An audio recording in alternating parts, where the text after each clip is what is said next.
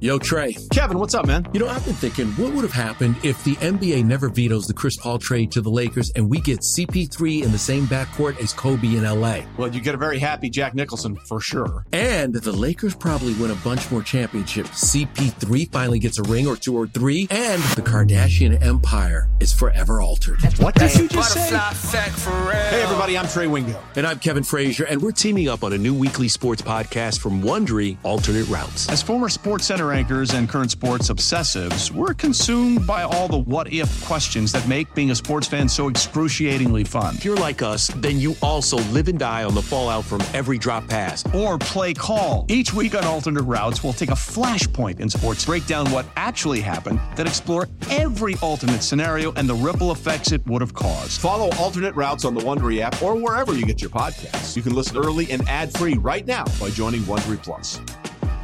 Thanks for listening to this podcast of BetMGM Tonight. Our show is live every weeknight from 7 to 11 p.m. Eastern on Odyssey radio stations around the country, Odyssey.com, as well as the Odyssey app.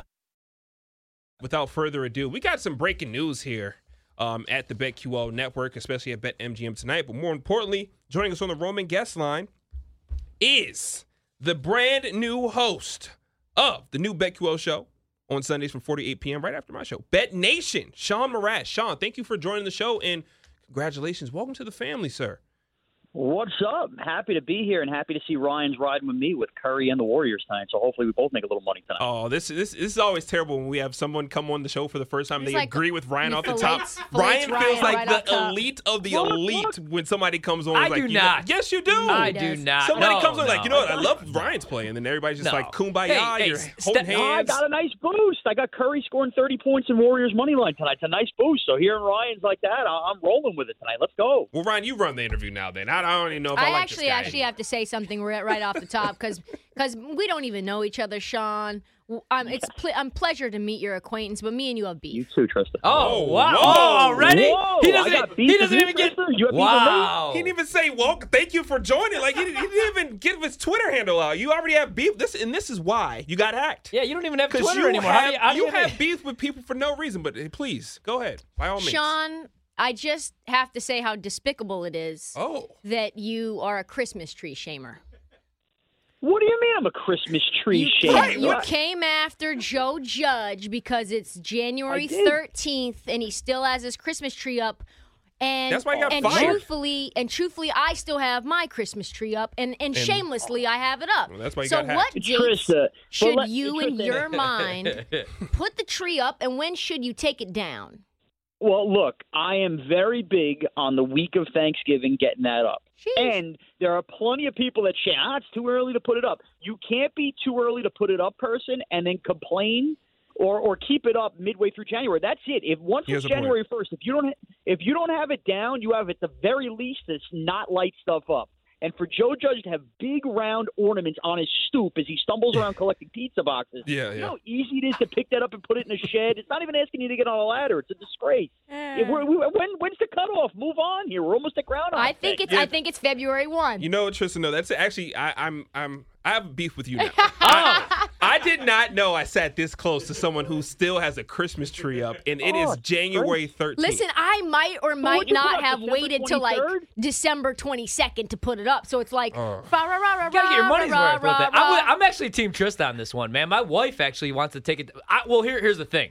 She always wants to do it on a Sunday, like a Red Zone Sunday. I'm not taking the Christmas tree down on a football weekend, man. No chance. So what she did was she just did it herself. She also cuts the grass, does the dishes, everything else. Hey, who do you want the next? Sean, who do you want? Now that you finally got rid of Joe Judge, who do you want the next head coach of the New York Giants to be?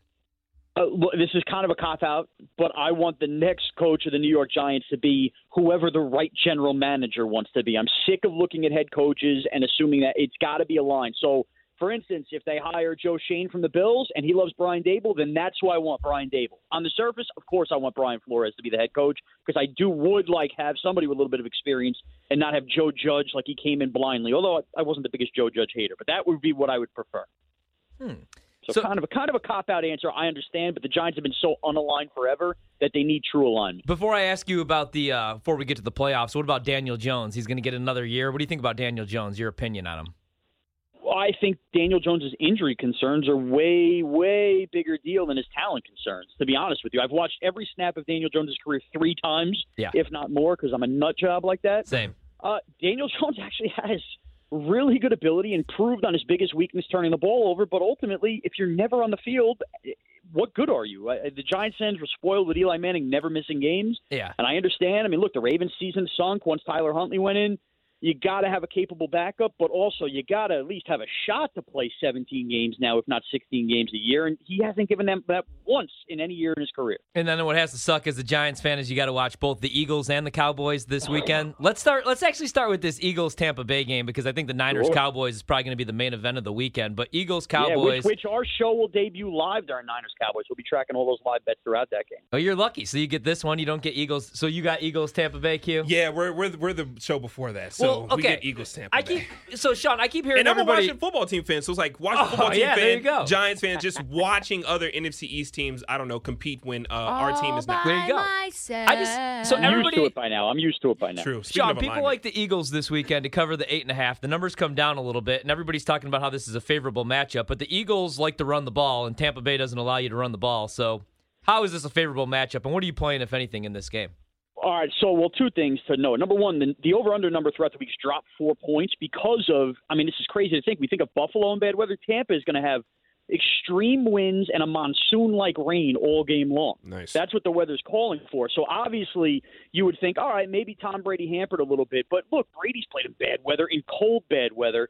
I think the Bucs are still going to find a way to move the ball. And, yeah, I agree with you. Philly got back to their roots of running the ball, and that's what changed their season. But ultimately, I think they're going to be swallowed up in this game, and I think Jalen Hurts is going to have a couple bad moments, maybe a couple slippery turnovers. Yeah. I like the Bucs to cover, although I don't think it's as big a shootout. This could easily be 24-10, something like that, but it still gets you the cover. Quick question for you, Sean. I know this is not regarding the playoffs, but I saw that you had some things to say. What is your assessment of the fact that the Houston Texans, just 1 year in, fired David Culley? And, how do you explain that? Do you think that's just trying to scapegoat him, or do you think that they're actually trying to keep Deshaun Watson? Well, I think the Deshaun Watson angle makes sense with Brian Flores. If that's really, and maybe it's a crazy hypothetical, and obviously Deshaun Watson felt burned by the front office, but David Culley, that's a terrible job screwing him over like that. It's not like the Texans gave up with all that talent. They played better. They were actually a cover machine at points, except for that Niner game that got away from them. It's hard to imagine another head coach who gets a first crack doing a better job than David Culley did keeping that team together in the second half. So waiting a couple days to fire him and scapegoat him only after Brian Flores was fired, I know there's a lot of different reports out there kind of twisting in the wind. Which way do they go? So Gerard Mayo might be a consideration, but if Brian Flores is their target, I have to think he's their target because this organization, still in their heart of hearts, really wants Deshaun Watson to be their quarterback, and maybe that is some kind of crazy big turn that we're going to talk about in this offseason where, oh, no, Deshaun Watson, whatever happens legally, gets cleared to play, and suddenly he's actually going to stay because the head coach he wanted to play for in Miami is now the head coach in Houston.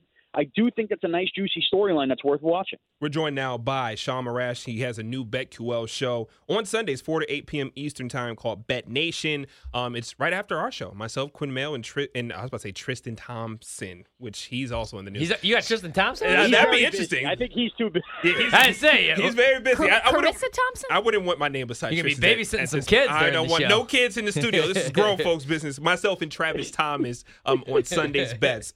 Sean, looking at this game, and Ryan and I were talking about this before we – actually, no, forget that game. Let's talk about the Patriots against the Buffalo Bills. The third time these two teams are facing off with each other.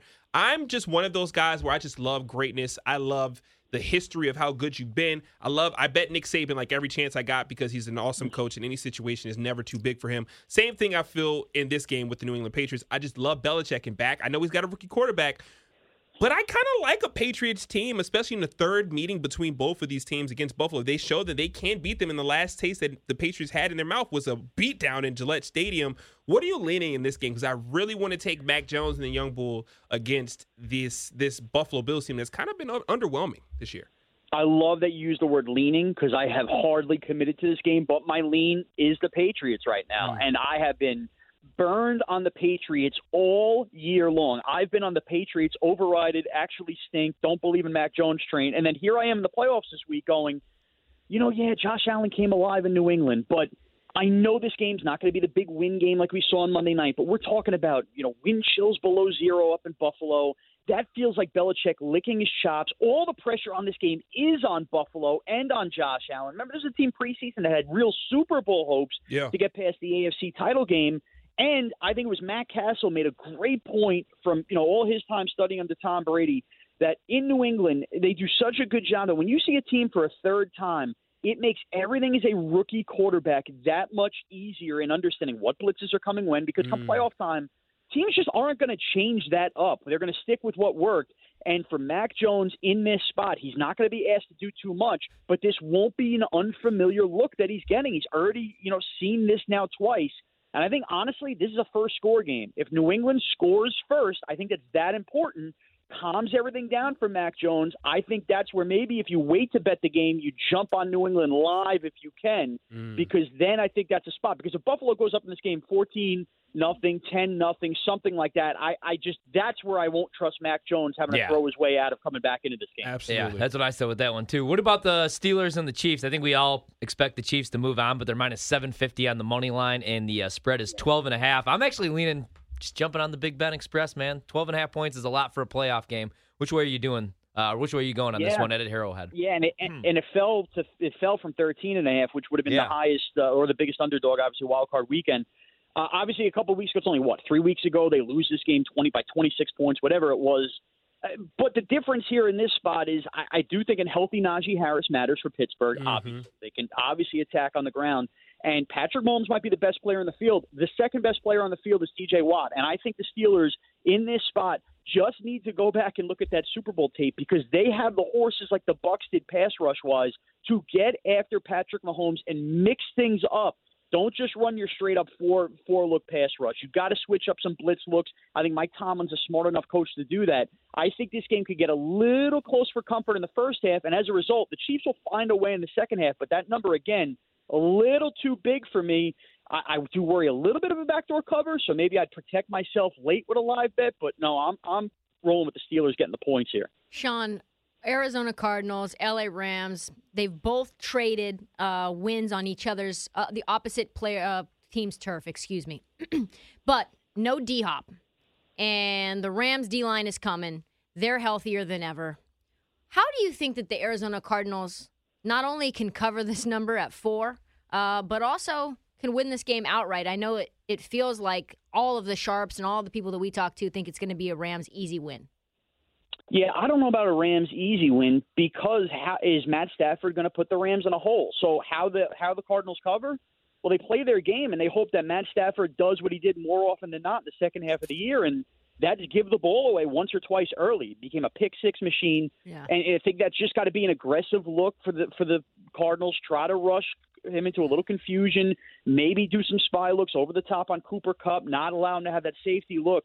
And ultimately, I think this is just a spot where you sit back, you play your game defensively, you get aggressive, and you assume in many ways that Matt Stafford is going to turn the ball over because that's what he's done.